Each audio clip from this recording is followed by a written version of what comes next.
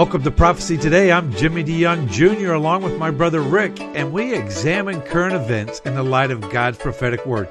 Rick, it seems like we've been covering the same nations for a long time. That's certainly true. For the last 21 years, we have closely examined these countries that we know are going to be involved in the end times by looking at Scripture. As a matter of fact, our father, Dr. Jimmy DeYoung, for a long time, 21 years, over 1,000 programs in those 21 years, based out of the Middle East and then here in the United States, we have been covering these nations, the very nations that are listed in Bible prophecy. Rick, we've got a lot to cover today, don't we? We sure do, starting with Ken Timmerman. We're going to go right to Ken Timmerman now, our first broadcast partner. Ken joins us today from Florida. Ken, how are you doing? I'm doing great, Rick. Thanks for having me on. First story that I would like to get to, Ken, and it seems like it's straight out of the Cold War, is a story from the Israel National News, is in the Pentagon, says that China is to have 1,000 nukes by 2030. Can you comment on that story? Well, interestingly, this is something that we have been talking about for quite some time. There have long been unconfirmed reports that China was building underground launch sites for over a decade and possibly had stockpiled as many as 3,000 nuclear warheads in underground tunnels. That has not been confirmed yet, but now what we are seeing is that the Pentagon has finally come around and recognized what China is doing more publicly, and that is in particular they have been building 300 silos for nuclear missiles for ICBMs capable of reaching the United States in that western Turkestan province known as Xinjiang, where the Uyghurs live, by the way. The Uyghurs who are being persecuted by the Chinese. It's a vast, mostly desert wasteland area of western China, but that's where they put their nuclear missile silos. They're building 300 more, and now we have the Pentagon saying openly in a public report that they will have most likely 1,000 warheads by 2030. This is 5 times the number that they have acknowledged to have up until now. So this is a very significant development. This is the first time it has been publicly acknowledged by the Pentagon and that they've actually put a number on China's massive, massive nuclear expansion. What could be, for I guess a two-part question here, what could be the cause for this buildup? And secondly, the United States and its current administration, the Biden administration, are they up to the challenge in responding to this threat? So I'm really not sure that Biden is up to the challenge, but it is a serious challenge, and the Chinese are expanding their nuclear weapons capabilities, I believe, to buttress their claims to become the world's hegemon by the year 2049, because that is their ultimate goal. They say this publicly. They intend to be the premier world power by 2049, and that means leaving us in their rearview mirror. We have gone from an era of American dominance, and although not perfect, has basically been a benevolent superpower. And now we're looking to maybe more of a kind of a tripolar United States, Russia, and China trio of superpowers in the world, with America losing its influence. Well, you're correct, and I think anybody who looks at the world today can see that. Possibly not so much the Russia side of it, because we are not getting very good news about Russia in the national media, the corporate media. It's all screaming about Russian disinformation and Russian cyber hacking and Russian interference in our elections, while neglecting to report on the very important things that Russia is doing, such as modernizing its strategic nuclear weapons capabilities. They now have 85% of new generation nuclear weapons. Our last nuclear warhead was designed in, I think, something like 1986 or 1987. The Russians have new weapons. They're testing hypersonic weapons. They are also leaving us behind. So it is important to recognize that we now have two strategic competitors out there. And by the way, this is a statement by Mark Milley, the chairman of the Joint Chiefs of Staff, who was at the Aspen Security Forum just this past week. And by the way, I don't think Milley is a very deep thinker. He was just recognizing the obvious, that we are now living in a tripartite, tripolar world with China and Russia virtually on equal military status with us. My next question, Ken, and I'd like to take a look at it, and we're going to move to the Middle East a little bit, and I'd like to get your comment on this. There's the military coup in Sudan, and the kind of popular Arab uprising that began in the Arab Spring in 2011. This is another blow. The military has taken over. Can you explain the situation to us and what it means for democracy and for stability in this region? Well, democracy and stability are two words that I would not use in the Middle East except to characterize Israel. Yeah. There are no countries in the Middle East, in the Arab world, in the Muslim world, where you have democracy and stability. You have countries that are stable, but they are not democratic. And you have countries that aspire to democracy, but they are not stable. Iraq is in that latter category. They aspire to a democratic form of government, but they are certainly not stable because their neighbors interfere, like the Iranians, and their own people do not believe that the government can stop them from making mischief, forming militias, blowing things up, and essentially trying to destabilize the government. In Sudan, the military took over a couple of weeks ago. We talked about this last week. And basically, they kicked out the civilian half of this partnership that had been ruling Sudan since 2019, succeeded in rehabilitating Sudan on the world stage and getting U.S. sanctions lifted, in resolving issues, for example, relating to the former government's involvement in terrorist attacks that killed the lives of Americans. They resolved those issues. And now the military said, okay, that's all right. We're going to kick the civilians out and take over completely. In recent weeks, you have also seen a movement of Sudanese influence over South Sudan. This is the Christian area, the new country that was formed in 2011, and they also are undergoing tremendous turmoil, and the current president of South Sudan recently has hired 3 top advisors who are essentially Muslim extremists, Muslim brothers, and he is now talking about reuniting the country with Sudan. This would be a disaster for the Christian minority. So Sudan is going downhill very quickly. As for the Arab Spring more generally, really, it was motivated by 2 forces. An authentic desire among young men in particular, young men and women, where they were allowed to express themselves, to have greater freedoms.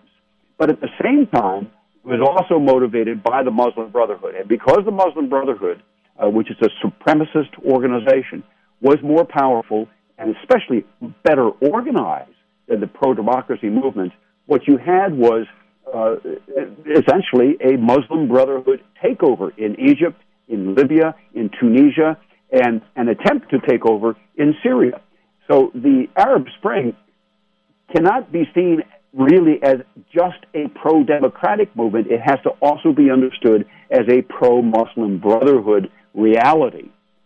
And that is where we are today, is that you have countries, like Libya in particular, where the Muslim Brotherhood rules. You have countries like Egypt where they did rule, were thrown out, but are still a power. You have countries like Syria where they are still trying to overthrow the government, and they are receiving support from Turkey, their neighbor to the north, who, by the way, the latest on that, and we talked about this last week, but there has been an update there. The Turks are massing more weapons just across the Syrian border, and they are working with the Free Syrian Army, this force of jihadis that the United States government under Obama spawned. And they're going to go into Syria in the next week, probably, to crush the Kurds.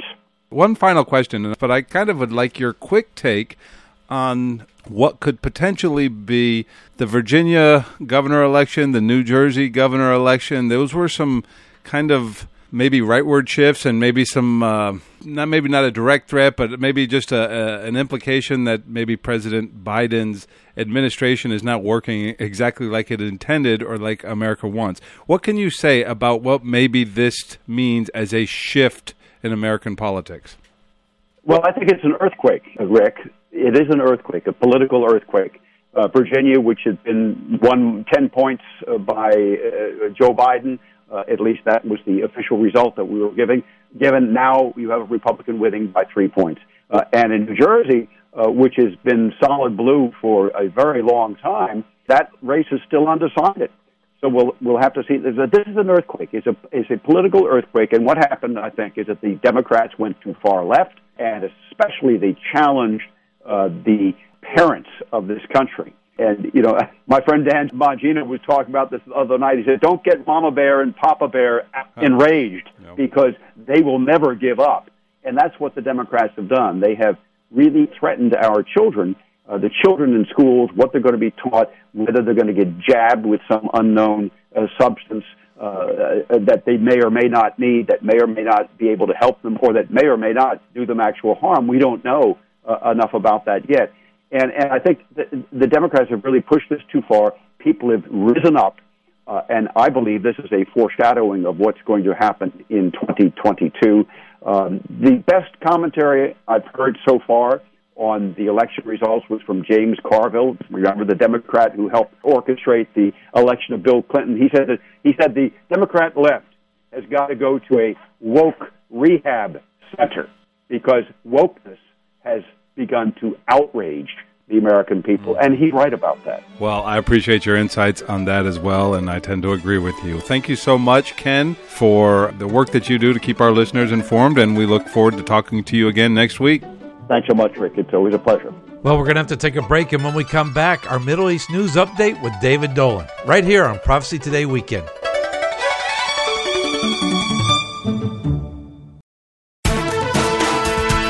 I'm Ruth Kramer with Mission Network News. This Sunday marks the International Day of Prayer for Persecuted Christians. Todd Nettleton with the Voice of the Martyrs USA says persecuted believers always ask for prayer. You can get involved, especially through your local church. VOM has created resources to help, including a short video that puts a face to the idea of persecuted Christians. Plus, VOM gives churches specific things to pray for on Sunday. In other news, First Century Christians speak to us today through the work of International Media Ministries. President Denise Godwin says the latest IMM docudrama about Cyprian carries a timely message for today's viewers. The quality of this production earns merit. Cyprian took first place in the Strength of Faith category at this year's Hollywood Divine International Film Festival. You can find it on Amazon or Redeem TV. Just look for this series, Lost Legacy Reclaimed. We'll connect you online at missionnews.org. Mission Network News, a service of One Way Ministries. I'm Ruth Kramer. Just how close are we to the rapture of the church? Do events taking place in the Middle East and around the world have prophetic significance?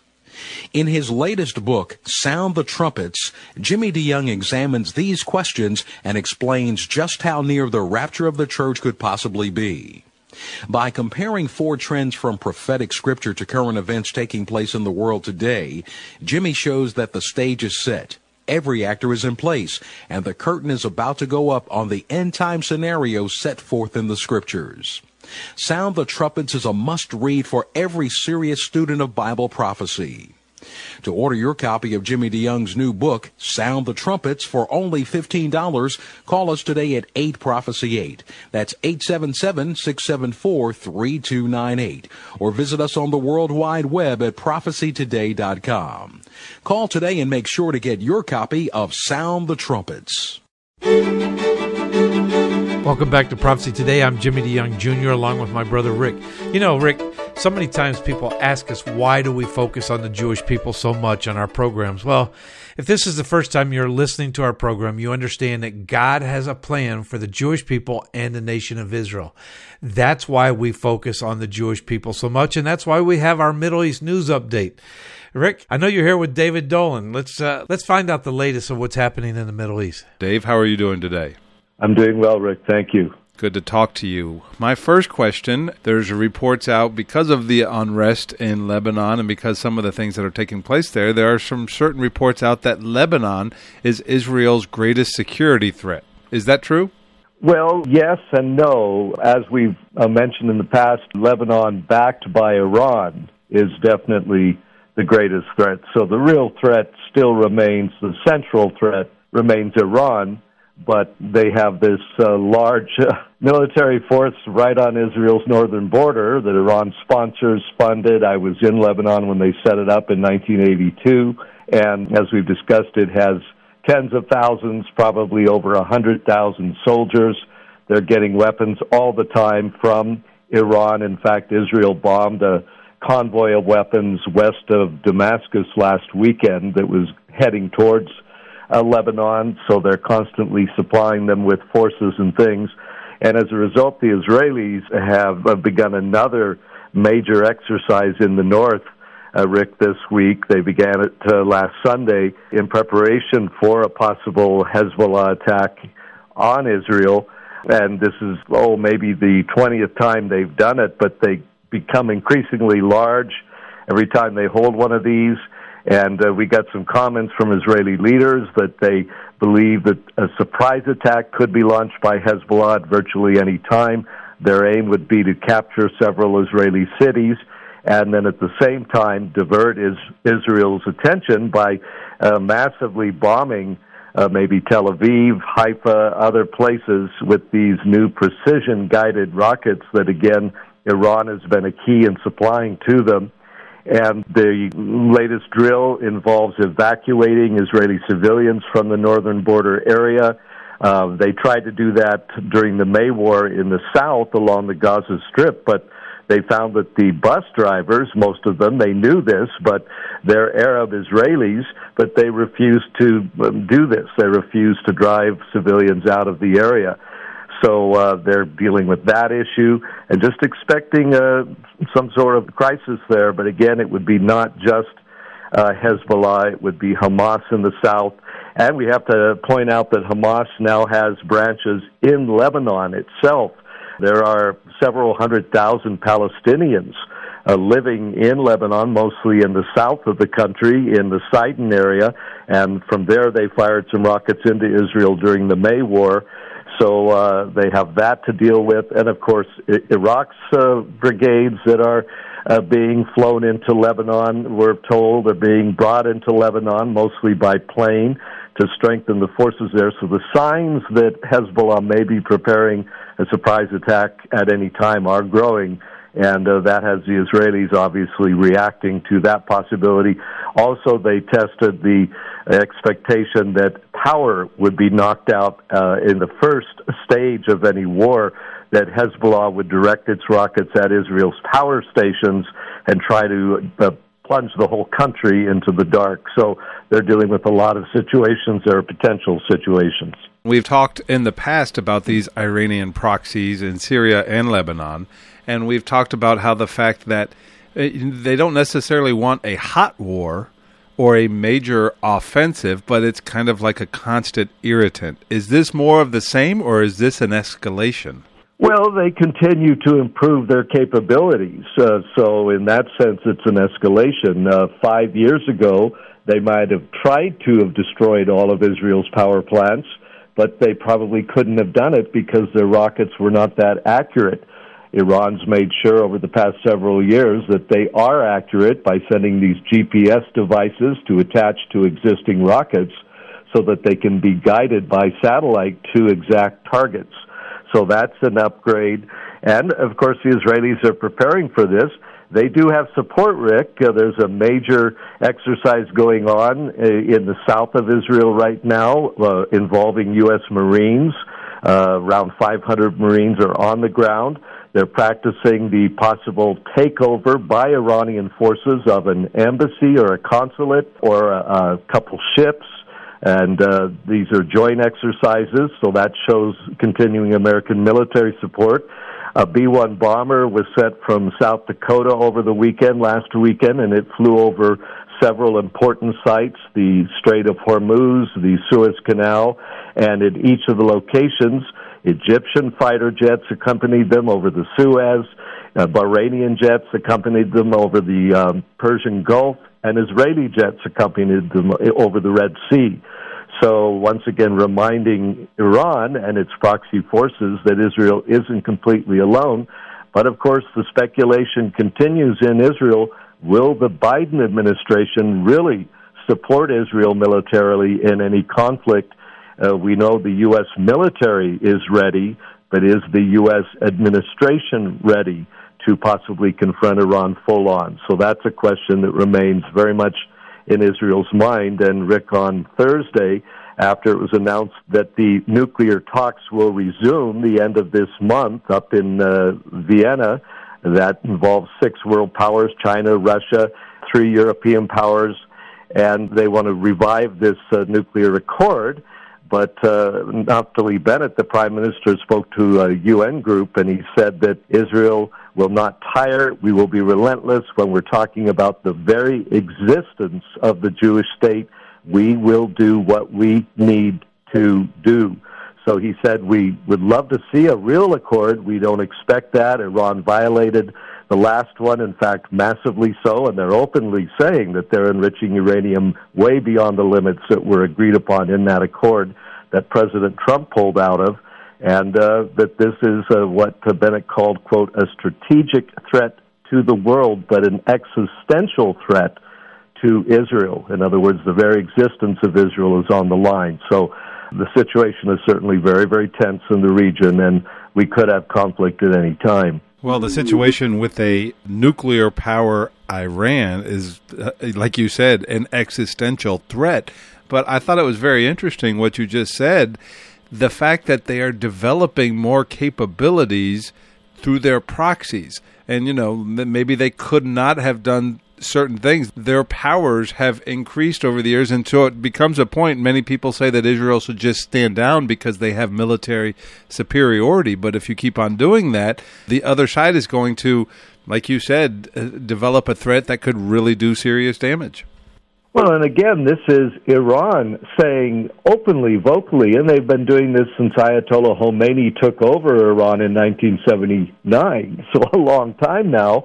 And then the next decade created Hezbollah in Lebanon and strengthened the militias in Iraq and started sending weapons to the Palestinians in the Gaza Strip, started to arm the Houthi rebels in Yemen, on and on. So they have surrounded Israel. They've declared war against Israel, and they've said the war will be a war of annihilation. So Israel has no choice. If it wants to remain alive as a country, it has no choice but to confront this. And as I said last week, they've never fought a war with Iran before, not a full war. We've had this shadow war going on.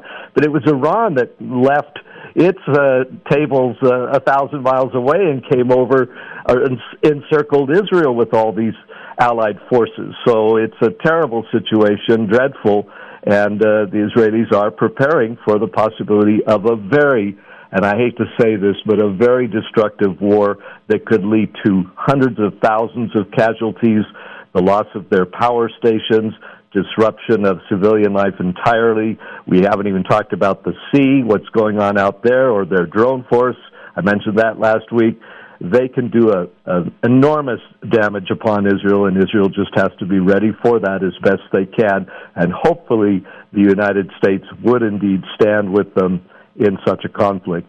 Well, this situation is not new, but it is an ongoing and continuing situation. We talk about it weekly, but we need to keep an eye on it weekly, so I'm glad that we do that. Well, got about a minute left, and I wanted to ask you another bit of news this week. Into this tough diplomatic situation steps the new ambassador to Israel, Thomas Nides. What can you tell us about him, and what kind of task does he have before him?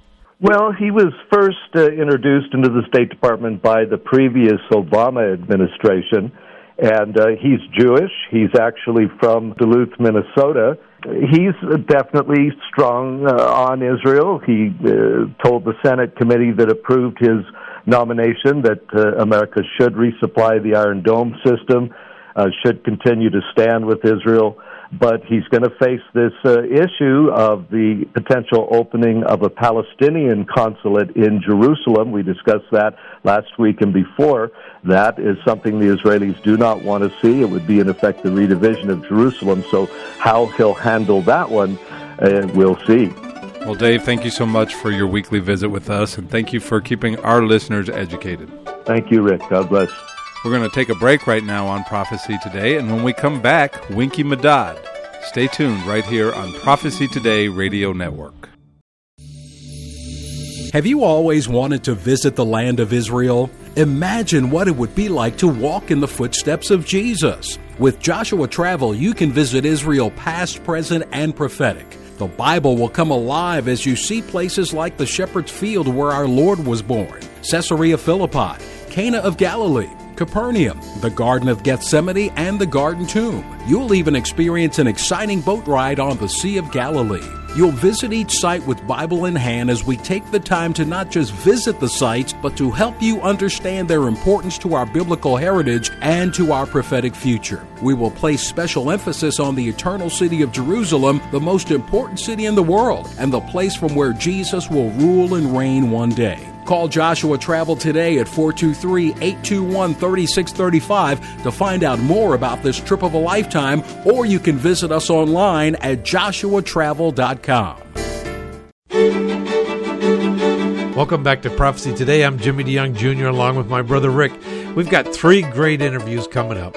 Winky Medad, Dr. Don DeYoung, and R.C. Merle. And we get started with Winky Medad.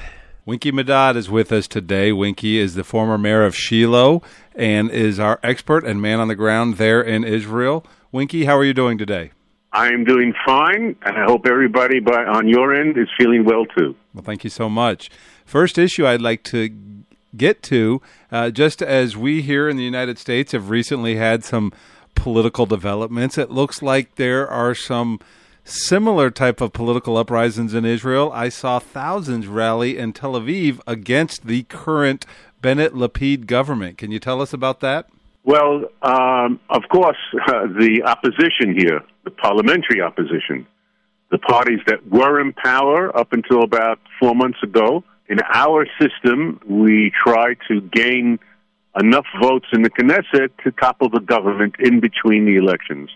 And besides everything else, what really stirred the pot this past 2 weeks was an issue which really wasn't exactly clear.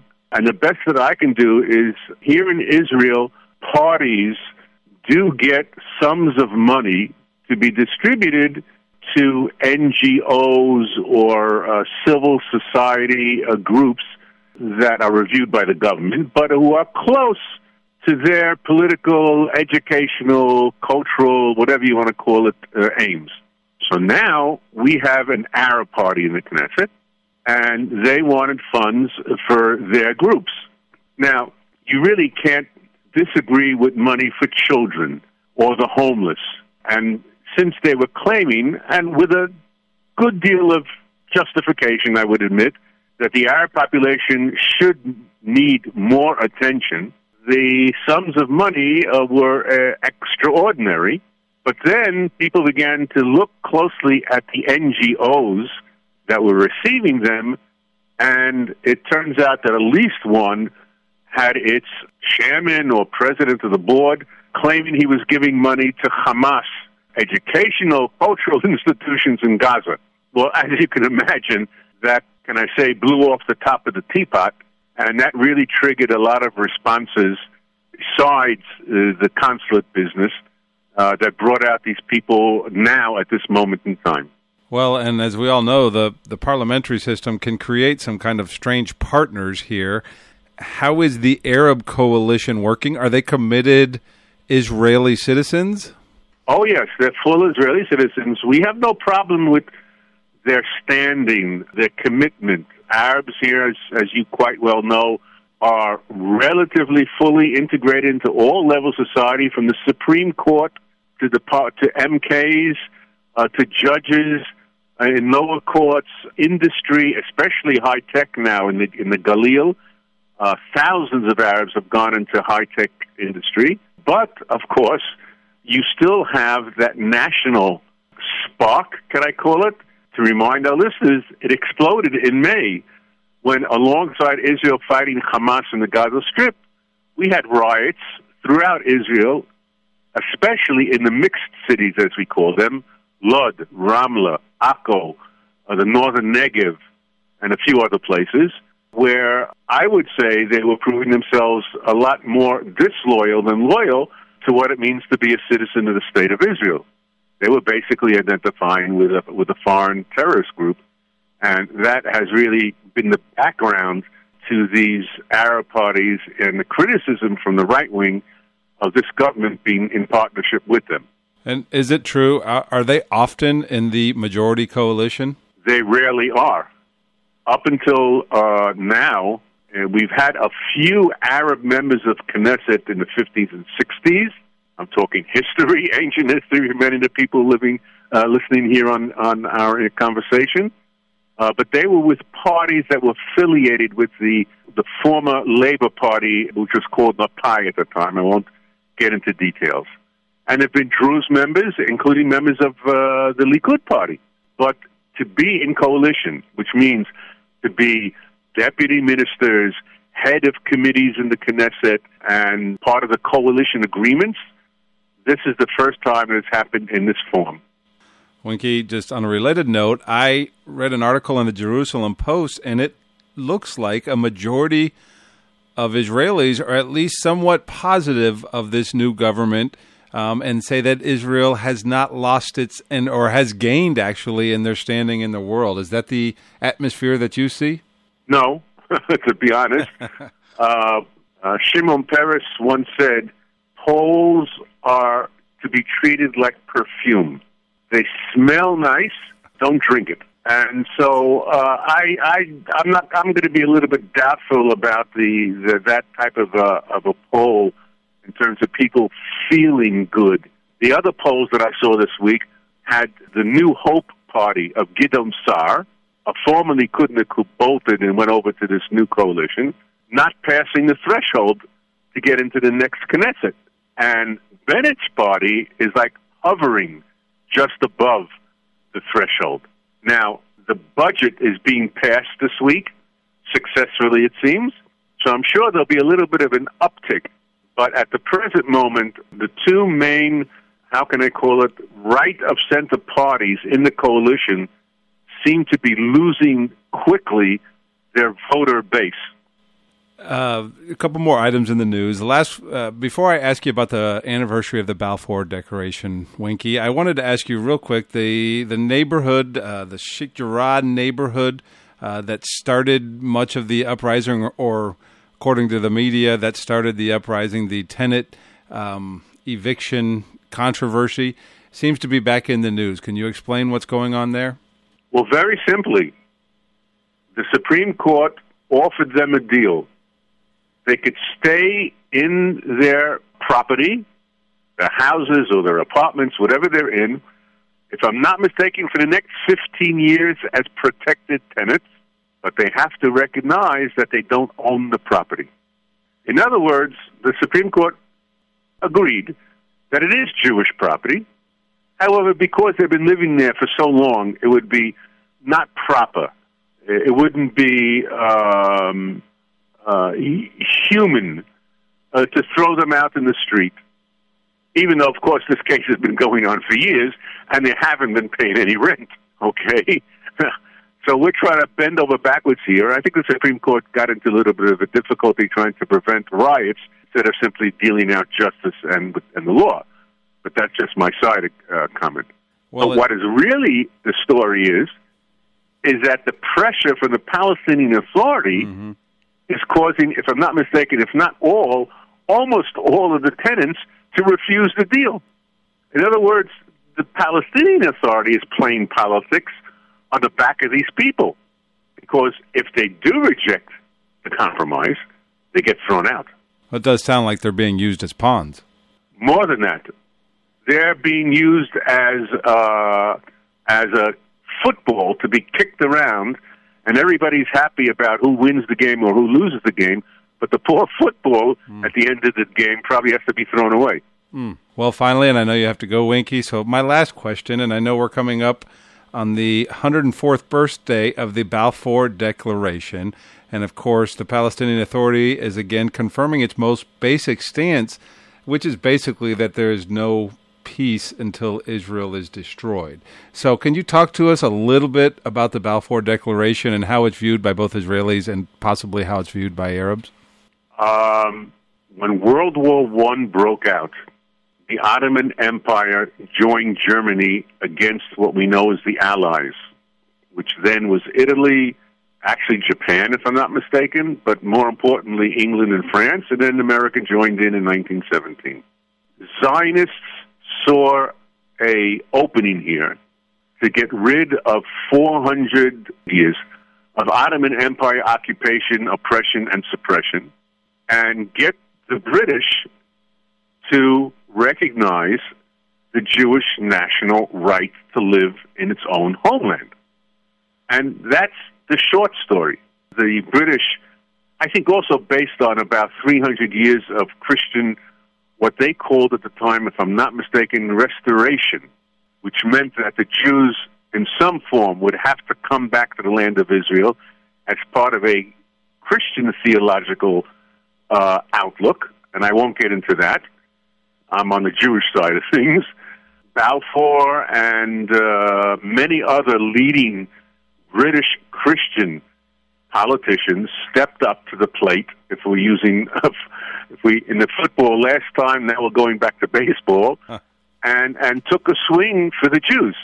And it's been criticized by the Arab world unfairly because they forget that they also appealed to the British, and they got Lawrence of Arabia to help them get free from the Ottoman Empire. And after the war, they got Iraq and Jordan and Saudi Arabia free because of their commitment to the British. So I can't understand why they criticize us for doing exactly what they did in terms of geopolitics at the time of World War I. Well, I just read from the official Palestinian Authority daily paper, and they're saying that the world continues is unable of correcting their historical mistake by putting an end to the colonialist Zionist project. That basically sounds like an end to the existence of the State of Israel. Is that correct? That's absolutely correct, 110%. It also ignores the fact that the Arabs came out of Saudi Arabia, conquered and occupied what we know as the land of Israel or as Judea, and adopted the name Palestine only because the Romans and the Byzantines called it that. It's not even an Arabic name. So it's the height of hypocrisy in terms of an ethical aspect of politics. And I don't see why, even if I'm not a Zionist, to think that the Arabs can say the entire Middle East should be theirs and the Jews cannot even have one small state, and you and the family and all the people you brought on your tours over the years know Israel is not that big. And to begrudge us a little piece of land where we had our prophets, our priests, and our princes walk, talk, build, and create temples and culture and a language and a religion, I don't think that's not being not only fair, but humane. Well, I would tend to agree with you, Winky. And again, I know your time is short, so thank you so much for your political perspective and today also for your historical perspective. Thank you very much again for having me on. Goodbye to you and our listeners. Winky Badad is always our person that we talk to when we're speaking about Israel, clarifying really the situation and what's going on, not only with the Palestinians, the Balfour Declaration, many things that are going on, even within the government in Israel as they're trying to pass their budget, and really, I guess, the government staying together for a little bit longer and why that is going on. Well, a longtime friend of our radio program, Dr. Don DeYoung. Dr. DeYoung is a physicist, professor emeritus at Grace College in Winona Lake, Indiana. His writing interests include clarifying technical topics, including the creationist worldview. Several of his books feature a Q&A format, which is a really good way to learn, with concise discussion of popular issues. Most of his books are available online. Don also writes science object lessons for children. His website, discoveryofdesign2.com, discoveryofdesign2. That's his website. Don enjoys backpacking, and many times we've called him. He's just come out of the Grand Canyon or off of a trip on the Rio Grande River. I love his books, Dinosaurs and Creation, Science in the Bible for Kids. My father's favorite, Astronomy and the Bible, Our Created Moon, Popular Science and Creation. These are a lot of the books that Don has written. You can go to Amazon.com, just Google or search on Amazon, Dr. Donald DeYoung, and you'll be able to find these things. I think these are great resources to have in your library or for your children or even for yourselves in your study. Don, welcome to the program. I'm delighted to join you. So today we're talking a little bit about, and one of the reasons that I love to hear what you have to say, recently in the news, President Biden and world leaders were at the Conference of Parties, COP26, talking about climate change. And so we're just trying to figure out today, first of all, did you watch that, or were you? I'm sure that you were aware that it was on, but were you sitting on pins and needles watching what was going to come out of this conference? Well, no. The quick answer would be no. No, I'm certainly, watching the summaries. I mean, it's interesting. It's world news when you get over 100 nations coming together. So it's kind of interesting to watch the controversy and watch the bottom line to see what can be done. First of all, are we in a climate change or a global warming? And those two phrases, I guess, are used at different times, but which is it right now? Yeah, the terms are pretty much interchangeable, and it does appear that we are undergoing some climate change. It shows up even in the weekly weather. But, the bottom line is the climate of the world is always making adjustments. It's always changing. If you look at history, including Bible history, there have been cooler periods. There have been warmer periods. So this is not a one-time event. It's not, they tell some of our college students that this is the end of the world as we know it. But time moves on and adjustments are made. So yes, the climate does come and go. It always has. If you think back in Bible history, in the pre-flood centuries from Adam to Noah, the whole world was warmer. We have fossil evidence that the whole place was tropical. Mm-hmm. After the global flood, there was a colder period when the Earth's climate was thrown out of equilibrium, and we really did have an ice age. Now, not 1 million years ago, but in Old Testament times, and then the Earth recovered from that. So again, the temperature is always making adjustments and changes, and there are many variables.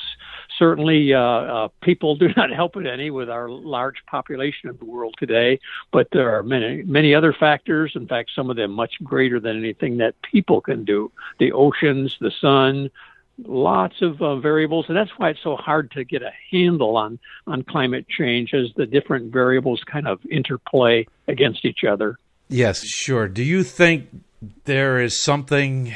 and I know that this is a good thing. We're all in favor of being wise stewards of this earth that God has given to us. We do understand from what Scripture tells us, especially Bible prophecy, as we study Bible prophecy, understanding what's going to take place in the day of the Lord. And remember the phrase, in the day of the Lord, a definition for that is any time that God intercedes with the affairs of man on earth. And that will be from Revelation chapter 6 to Revelation chapter 19, 21 judgments on this earth where we can't even comprehend the things that are going to take place as far as the natural earth is concerning. But when you look at this now, do you, as a creation scientist, physicist, do you see any type of sinister motive behind the COP26 or the United Nations getting together to decide to clamp down on, and try to control what's happening in the world? No, I would not go that far. Okay. But I would see the conference as, the best efforts that mankind on their own can try to, as they say, save the earth, of course, which is futile anyway. And as I look at it, it's really kind of selfish. It's for ourselves and to make this earth so that we can enjoy it more. But actually, from the faith viewpoint, you mentioned stewardship. We've got the best reason for caring for this earth because we know who made it, and it shows his artwork, and in fact, we're responsible for it. And as you mentioned, we have end-time events. This world is temporary, but meanwhile, we are here, and we are told to care for the earth, just like we care for our own bodies. They're temporary as well, but to keep it up. And so, yes, we do have that responsibility there, but I think it's more of an appreciation and love for the Creator rather than doing it for our own selfish purposes. Exactly.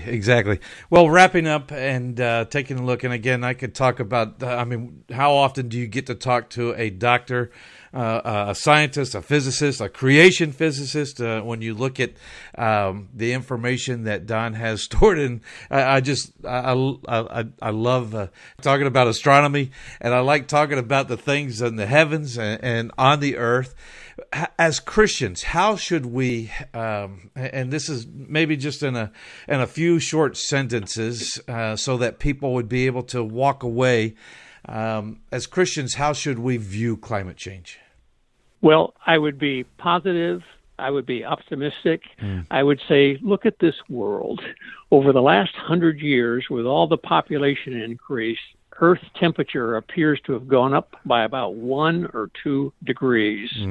That is amazing. It shows that God has built strength, integrity into this world to put up with us. It all shows His hand, and certainly we don't trash the place. We don't litter the landscape. We're to care for it. But God has set up a wonderful system for us, and we carry on. Dr. Don DeYoung. Don, as you look up into the stars and as you watch that, and I know that you are watching what's taking place in outer space, do you see anything that concerns you as far as, I know that we still have asteroids and objects in space hurling towards the Earth. Does any of that concern you at all? Well, exploration goes on. We continue to see the wonder that's up there. And, again, as Christians, we have a confidence that we're not going to get hit by a comet that would wipe out humanity. That's not God's plan at all. So instead, we can enjoy what's in the sky, the sun, moon, and the starlight nights. Dr. Don DeYoung. Again, the confidence that we have in Colossians 1:17, and He is before all things, and in Him all things consist. And that means He holds the earth, the world, the solar system, the planetary system out there, all in His hands. And only in His timing will that be released, and then a new heaven, a new earth in the future. Well, thank you, Don, for being with us today, and we sure appreciate you taking the time. We'll talk to you later. Hey, we'll look forward to next time. Well, thanks, Jimmy. And we go from Dr. Don DeYoung, and we're going to stick with this theme that we've been talking about in this COP26 summit. And we have a radio broadcast partner that we've used before, Ron Murrow. Ron, thank you for joining us today. Well, it's nice to be with you, Rick. Ron, I hear a lot about climate initiatives coming from the world leaders and global elites attending this summit that started October 31st and goes through November 12th in Glasgow. What can you tell us about it? Yeah, Rick, this 26th Conference of the Parties, that's where COP26 comes from, actually got off to a dubious start 2 days earlier with the G20 summit in Rome, as President Biden arrived with 85 gas-guzzling limos, SUVs, and vans cruising around the city. Twitter followers had a field day of criticism. Now, that scene was followed 2 days later by a 400-strong parade of fuel-guzzling private jets flying into Glasgow, Scotland, as the world leaders hoped to assign coal to the trash heap of history. Now, here's the irony. On November 3rd, the wind turbines powering the summit stopped turning due to a lack of wind and forcing the UK to purchase coal energy at sky-high prices.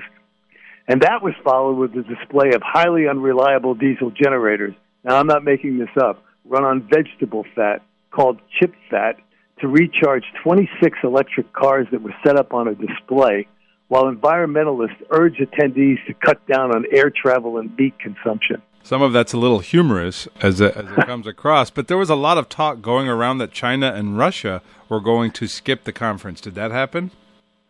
You know, Rick, China is said to emit more greenhouse gases than the entire developed world combined. Research by a think tank called the Rhodium Group says China emitted 27% of the world's greenhouse gases in 2019, and the U.S. was the second largest emitter at 11%, while India was third with 6.6%. What the conference is ignoring is that China, who is planning to build 43 new coal-powered plants and 18 new blast furnaces, did not attend, and Russia, the world's largest emitter of oil and gas-based methane, skipped the conference as well. Well, Ron, that sounds like they're putting on quite a show there.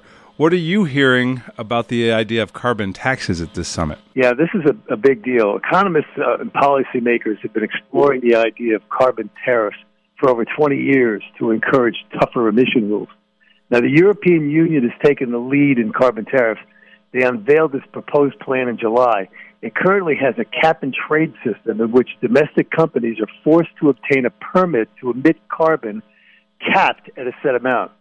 Under the proposal, the EU would charge producers outside the area a fee similar to what domestic companies pay based on the carbon content of their products sold in Europe. The broader adjustments would initially apply to 4 heavily polluting sectors: steel, aluminum, cement, and fertilizer. European officials hope to implement the program by 2025 as a part of a deal to cut continental emissions 55% by 2030. British, Japanese, and Canadian governments have begun exploring similar plans. In September, several news outlets reported that mandatory personal carbon credit cards are being developed to control our energy usage. Does that tie in with carbon taxes? Yes, it does. The proposal was presented in the science of journal Nature by 4 environmental experts as a means of preparing mandatory personal carbon allowance that would introduce rationing into every area of our lives via an app that would record our travel, heating expenses, and even the food we eat. The card automatically shuts down when the carbon footprint gets too high. Rick, carbon units would be deducted from personal budgets with every payment of gasoline, home heating fuels, electricity bills, and anyone going over the limit would be forced to purchase additional units in the personal carbon market from those who have excess to sell. That means the private jet flying rich could simply bypass the system entirely by buying carbon credits and carrying on their luxurious lifestyle. This all sounds like the world is getting ready for the third horseman of the apocalypse. Do you agree, Ron? I do. Rick, the black horse rider of Revelation 6:5-6 carries scales with which to measure the comparative value of money and food. The scene depicts hyperinflation early in the tribulation that can happen suddenly when the value of a nation's currency drops, as what happened in Weimar Germany in 1921 and is happening today in Venezuela and Lebanon. Money printing to finance massive spending and debt, and onerous taxes are a surefire plan to eventual economic collapse that would fulfill the prophecy. Well, Ron, it certainly seems like today's headlines are setting the stage for Bible prophecy to be fulfilled. That's what we do on this program. We thank you for coming on and supplying our listeners with some great information. Well, thank you, Rick. I've enjoyed being on the show with you, and we ask for blessing on all the listeners. We're going to take a break right now at the top of the hour, but when we come back, we're going to continue our legacy series with my father, the late founder of Prophecy Today, Dr. Jimmy DeYoung. It's an exciting time, and it's great to hear that voice and that teaching, so I hope you'll continue with us right here on Prophecy Today Radio. Welcome back to Prophecy Today. I'm Jimmy DeYoung Jr., and along with my brother Rick, this has been a program where we examine current events in the light of God's prophetic word. You know, Rick, many years ago, our father, Dr. Jimmy DeYoung, started teaching Bible prophecy, actually in the early 70s. And God put him on the front row of Bible prophecy taking place when they moved to Israel in 1991. And so for all these years, he's developed a very simplistic way of teaching Bible prophecy. He certainly has, and it was a way he always said he was a simple person, so he needed to make it easy for simple people to understand. Now, I think he was selling himself short a little bit. He was a very studied man, and he was an excellent communicator, and it's just wonderful. It's such great teaching, and it's basically the whole basis of our ministry. Yes, it is. In fact, this week he's going to be teaching on the 3 strands of the human family, a hermeneutical principle as you're studying Bible prophecy. It's easy for all of us to understand God's Word. It's not just for prophecy teachers or for seminary professors or pastors. It is very easy to understand Bible prophecy. And this week, Dr. Jimmy DeYoung will be teaching about the 3 strands of the human family and how it plays a role in understanding future events and Bible prophecy. In our previous studies here on Prophecy Today, we've seen the prophetic program for the end times as recorded in the Bible, and there are 3 main events yet in the future. The next event on God's calendar of activities will be the rapture of the church. In the book of Revelation, chapter 4 and verse 1, we see the rapture depicted when John the Revelator says he heard as it were a trumpet talking with him, which said, "Come up hither." Parallel passages would be 1 Thessalonians chapter 4 and 1 Corinthians chapter 15. The rapture will be followed by a 7-year period of time of terrible trouble and judgments upon the earth, and that's recorded in 16 chapters of detailed information, Revelation chapter 4 through chapter 19. The return of Jesus Christ, or the second coming, would be the second main event. That's Revelation chapter 19, verse 11 and following. Then there will be the 1,000-year millennial kingdom when Jesus Christ will rule and reign from a temple in the city of Jerusalem. After that, the retribution, or as it's referred to in Revelation chapter 20, verse 11, the great white throne judgment. Knowing these 3 events and understanding how and when they do take place is key to understanding God's plan for the future. Next, we need to be aware that there are 3 members of the human family. Get your Bible ready. We're going to the book of 1 Corinthians, chapter 10 and verse 32. Thank you, Jimmy. And now our Bible teacher, Dr. Jimmy DeYoung. Go back to 1 Corinthians, chapter 10, if you will, with me. I know 1 Corinthians chapter 10 is not a prophetic passage, but it has a verse that I want to show you there, which helps us to understand an important principle in studying Bible prophecy. Remember, the title of our series this week is 5 Keys to Unlocking God's Plan for the Future. But look at verse 32, if you will. At the conclusion of his teaching this very carnal church at Corinth, he says this, "And I'll give none offense, neither to the Jews, nor to the Gentiles, nor to the church of God."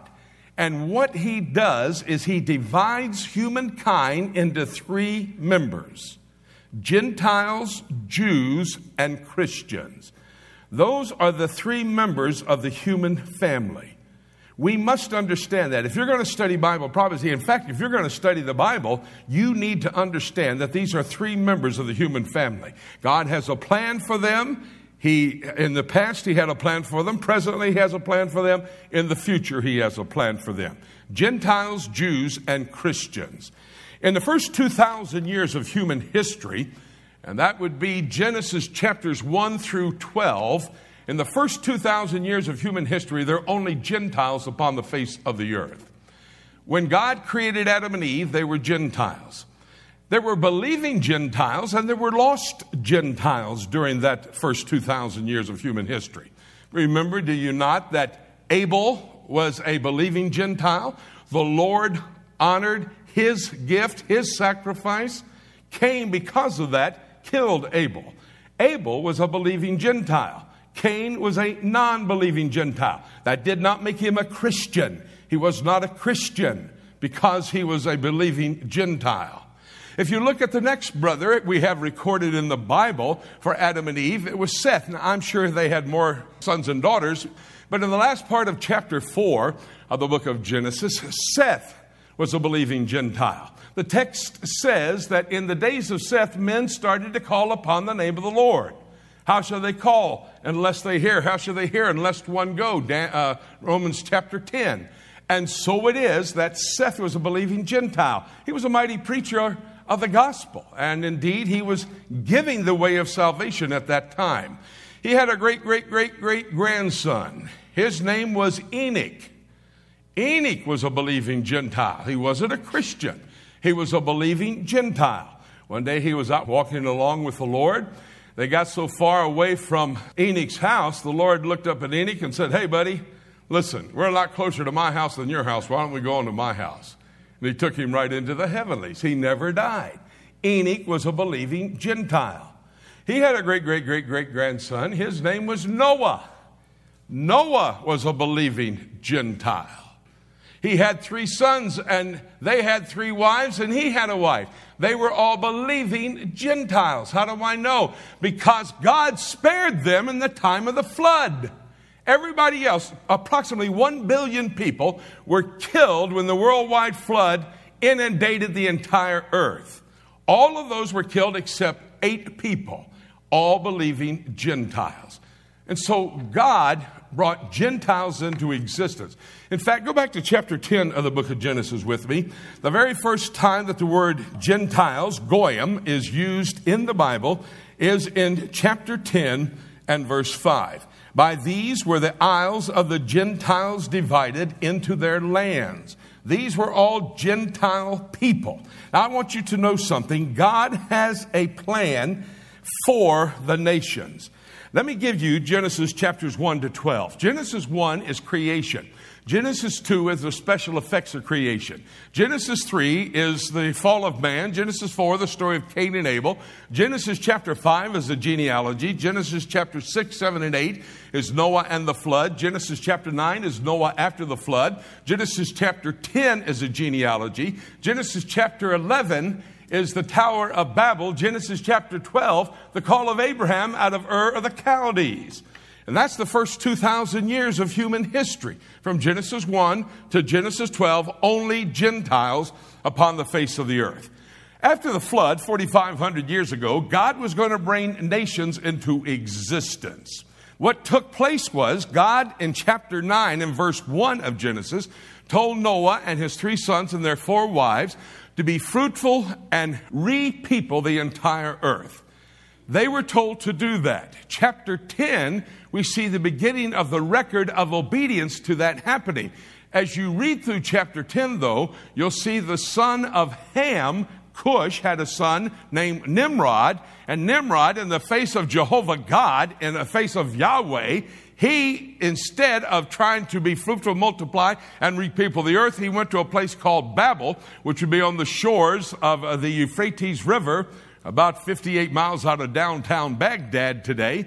And there he was going to build one great city. He was going to become a king. The beginning of his kingdom was Babel in the plains of Shinar, modern day Iraq. Because of that, God came down, God the Father, God the Son, and God the Holy Spirit, confused their languages, and that started them to doing what he told them to do in the first place: be fruitful, multiply, and repeople the earth. I want you to notice how he brought nations into existence. If you've ever wondered where nations come from, we'll find out this morning. Here's God's plan for nations. Look at verse 1 of chapter 10. Now these are the generations of the sons of Noah, Shem, Ham, and Japheth, and unto them were sons born after the flood. The sons of Japheth: Gomer, Magog, Tubal, Meshech, Togarmah. If you know anything about Bible prophecy, that's Ezekiel chapter 38. Magog, Meshech, Tubal, Gomer, and Togarmah. These were sons of Japheth, grandsons of Noah. And they grew up, and they started to have children. Then what did they do? Back to verse 5. By these were the isles of the Gentiles divided into their lands, everyone after his tongue, after their families, in their nations. So they had to have a new language that they would learn. And so these boys, Magog, Meshech, Tubal, Gomer, and Togarmah, would get married, teach their sons and daughters how to speak a different language, and they would go to a location and there established a nation. These how nations came into existence. Now you can go into any geographical, historical, biblical book at all that you want to, any reference book you'd like to, and you can see where Magog went to live. Magog went to live north of the Caspian and Black Sea, if you know anything about geography. North of the Caspian and Black Sea is where Magog took his family. That's modern-day Russia. Where did Meshech, Tubal, Gomer, and Togarmah go? They went south of the Caspian and Black Sea. That's called modern-day Turkey. Judy and I were over in Turkey just recently to do some television. I picked up an ancient Turkish map, and in biblical times, during the times of Asia Minor, when the churches of Revelation 2 and 3 were there, Turkey was basically divided into 4 parts: Meshech, Tubal, Gomer, Togarmah. So don't be listening to these turkeys, excuse me for the pun, on television who try to tell you Gomer is Germany, Meshech is Moscow, and Tubal is Tobolsk. It's where they went when the author Moses was writing about it. They went to live south of the Caspian and Black Sea. And so we see how these grandsons of Noah are starting and establishing nations. Look at verse 6. This will probably blow your mind. Notice this. And the sons of Ham, Cush, and Mizraim, and Put, and Canaan. The sons of Ham. Let's see who Cush is. Cush is modern-day Ethiopia, Somalia, and Sudan. Mizraim is modern-day Egypt. Put is modern-day Libya. Look at verse 8. And Cush begot Nimrod. He became a mighty one on the earth. Verse 10, in the beginning of his kingdom, Nimrod's kingdom, was Babel. That's modern-day Iraq. I talked about Cush, Ethiopia, Somalia, Sudan. I talked about Mizraim, Egypt. I talked about Put, Libya. I talked about Nimrod going to Babel, Iraq. There's 6 Arab countries. You know how long it is before Abraham is going to be born? 292 years. You don't have to argue with me. Just read the 11th chapter and add up the years from right after the flood all the way until Abraham is born. And so before Abraham was even born, the Arab world was in existence. So don't be talking to me about Abraham being the father of the Arab world. And for sure, Ishmael was not. But you're being inundated with all of these so-called great Bible commentators on ABC, NBC, and CBS that are telling us this is a problem over there between brothers. No, it's not. Abraham wasn't even born. He didn't father them all. It's not what the text ever teaches us. You know, I don't know why in the world anybody would think that Ishmael fathered the Arab world. You know who Ishmael's mother was? Hagar. Where was she from? Egypt. Now, I've got a PhD. I don't have an MD. But I think I'm correct, and if there's an MD, if I'm wrong, you can correct me publicly. Stand right up and shout at me. I don't believe it's possible for a son to father his mother. I don't think that's possible. So Ishmael certainly didn't father Egypt. What does the word say? God has a plan for nations. He brings them into existence in his ultimate plan. Today we've looked at the first member of the human family, Gentiles, and we've learned that it was the Gentiles who became the first nations, a key point in understanding God's plan for the future. Next week we'll see that God does indeed have a plan for nations. We'll see how God brings into existence the priestly nation, the Jewish nation, and we'll see how the Lord will use the Jews to fulfill Bible prophecy. I love that teaching of Bible prophecy, beginning with the 3 strands of the human family. Rick, next week we'll continue this process, and it's something that we find that's very important. It is, and it's been enjoyable to hear as well, easy to understand and applicable to us as we look at studying the Word and how important Bible prophecy is and how we can use certain principles to help us understand Bible prophecy. And you'll hear more of the Legacy series next week. We're going to take a break, and when we come back, we'll take a look at the book right here on Prophecy Today Weekend.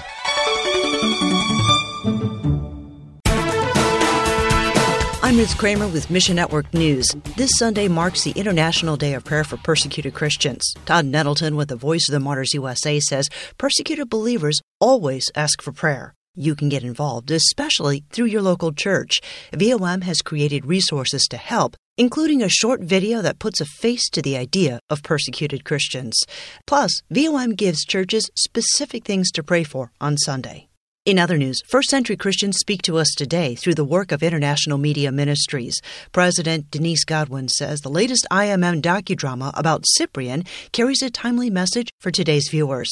The quality of this production earns merit. Cyprian took first place in the Strength of Faith category at this year's Hollywood Divine International Film Festival. You can find it on Amazon or Redeem TV. Just look for this series, Lost Legacy Reclaimed. We'll connect you online at missionnews.org. Mission Network News, a service of One Way Ministries. I'm Ruth Kramer. Every believer needs to understand Bible prophecy. Whether you're a novice or a student, we are here to help you.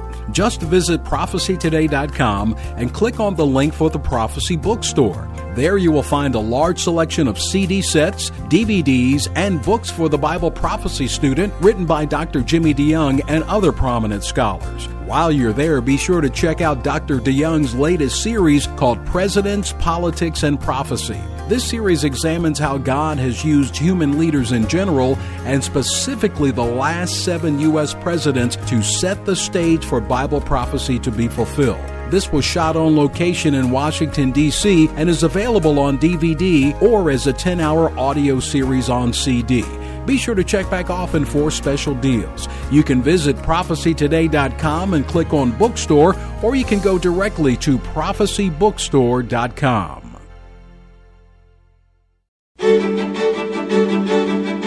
Welcome back to Prophecy Today. I'm Jimmy DeYoung Jr. along with my brother Rick. It's been a great day today examining current events in the light of God's prophetic word. And Rick, you know, I'm always amazed at, and I think you said it when you talked to Ken Timmerman, about his expertise on the information that he gives to us.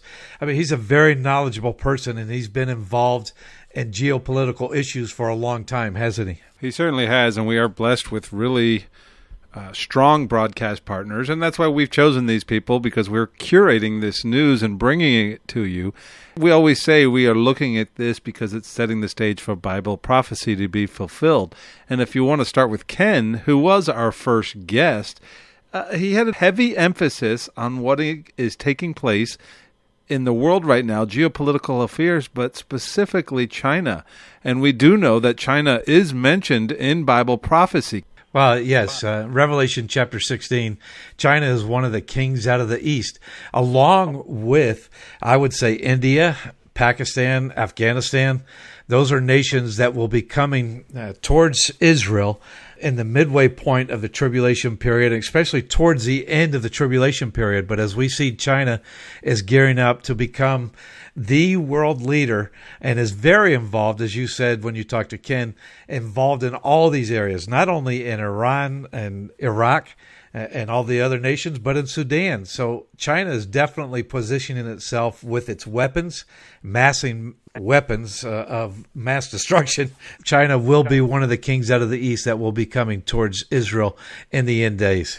Continuing on with Dave Dolan, and so we move from China and we go to Iran. Not only is Iran itself a threat, but they are backing their proxies in the Middle Eastern region, and they are going to use, or they are planning to use, those proxies to come against the nation of Israel. That's right.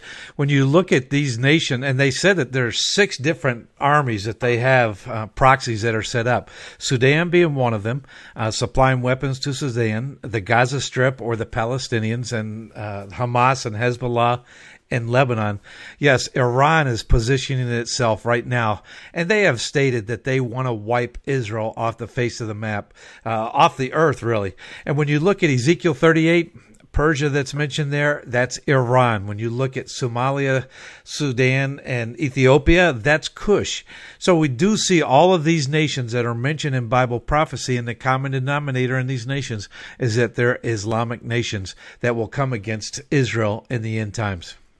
We also continued on with Winky Madad, and we talked about the issue that it seems like the Palestinians are being played as pawns on the world scene, but the Palestinian people do have a role to play in the end times. Well, I do think that this is a major program that Satan is putting into place. Yes, the Palestinians do play a major role in the end times. There are prophecies against the Palestinians, or, as we would say, the descendants of Edom, Esau, the Edomites, today, which we see those as the Palestinians. Yes, they are being used as pawns, but they are willingly being used as pawns, and they are major players in Bible prophecy. They will continue to play a role until the end of the tribulation period, where Ezekiel 37 comes into play, where the Palestinian people, Ezekiel chapter 35, the little book of Obadiah, where the judgment on the Edomites or the descendants of Esau will take place. And finally, we went to Dr. Don DeYoung and R.C. Murrow, and we talked about what's been in the news this past week is this COP26 climate change conference. And although we do believe in being good stewards of the earth, we do see the potential for this issue to be used to create a set of circumstances that were foretold in Bible prophecy. Yes, I agree with you, Rick. It certainly is setting up a system of thought or a world system in place. Satan will use the Antichrist, the false prophet, to implement a one world economic system that will be put into place. And then to create a one world economic system, you can use certain items like climate change or a thought process to bring down the economies of major nations of the world, to make nations have to depend on a global economy and a system that will be set in place. And I believe that we are certainly being conditioned for that right now. And I agree with you. We are to be wise stewards of what God has given us. But according to Bible prophecy and according to 2 Peter chapter 3, this world is going to be burned up. It's going to be destroyed. And God holds it all in control. He's in charge of all of it, according to Colossians chapter 1, verse 17. By him, all things consist. He holds it together. But at a certain point, he's going to turn loose. So although, yes, we need to be wise stewards in what's taking place, there is, I think, something else going on behind the scenes where Satan is using this system to be able to bring in a one world system in the future after the rapture of the church. Well, you take all of these things that we've talked about today, and you've, so eloquently summed them up here for us. As a Christian and as a listener to this program, how are we to take this information and how are we to use this in our life, and how should it shape our actions going forward? That's a great question, and I think every week, and even when our dad, Dr. Jimmy DeYoung, was doing the program, he always encouraged people to live a pure, productive, holy life. And on today's program, he taught about the three strands of the human family, about how to study Bible prophecy. God, in over 1/3 of his word, gave us information about future events. And if it was that important to him, how much more important should it be to us? And we should study it. Each follower of Jesus Christ, each believer, each person that has accepted Jesus Christ as his personal Savior through believing in the death, burial, and resurrection of Jesus, we have that responsibility to learn more about him and to learn and understand the times in which we're living and to realize that, wow, the rapture of the church could happen today, and there are events that are happening in our world that are setting up events that will take place in the future. Rick, I believe that this is a very important program, and thanks for joining with me today on the program, and we look forward to coming back again next weekend and hearing the interviews of people that are examining current events, and then we take a look at God's prophetic word to help people to understand, to help Christians, not only Christians, but unsaved people that possibly could be listening to this program. We look forward to this program again next week, and I'll see you, Rick, on the radio next week as we examine current events in the light of God's prophetic word until the rapture of the church takes place. Guess there's nothing left for us to say except let's keep looking up until... Thank you so much for joining us today. This is Jay Johnson inviting you to join us again next week for more of Prophecy Today. Prophecy Today is a listener-supported production of Shofar Communications in Chattanooga, Tennessee.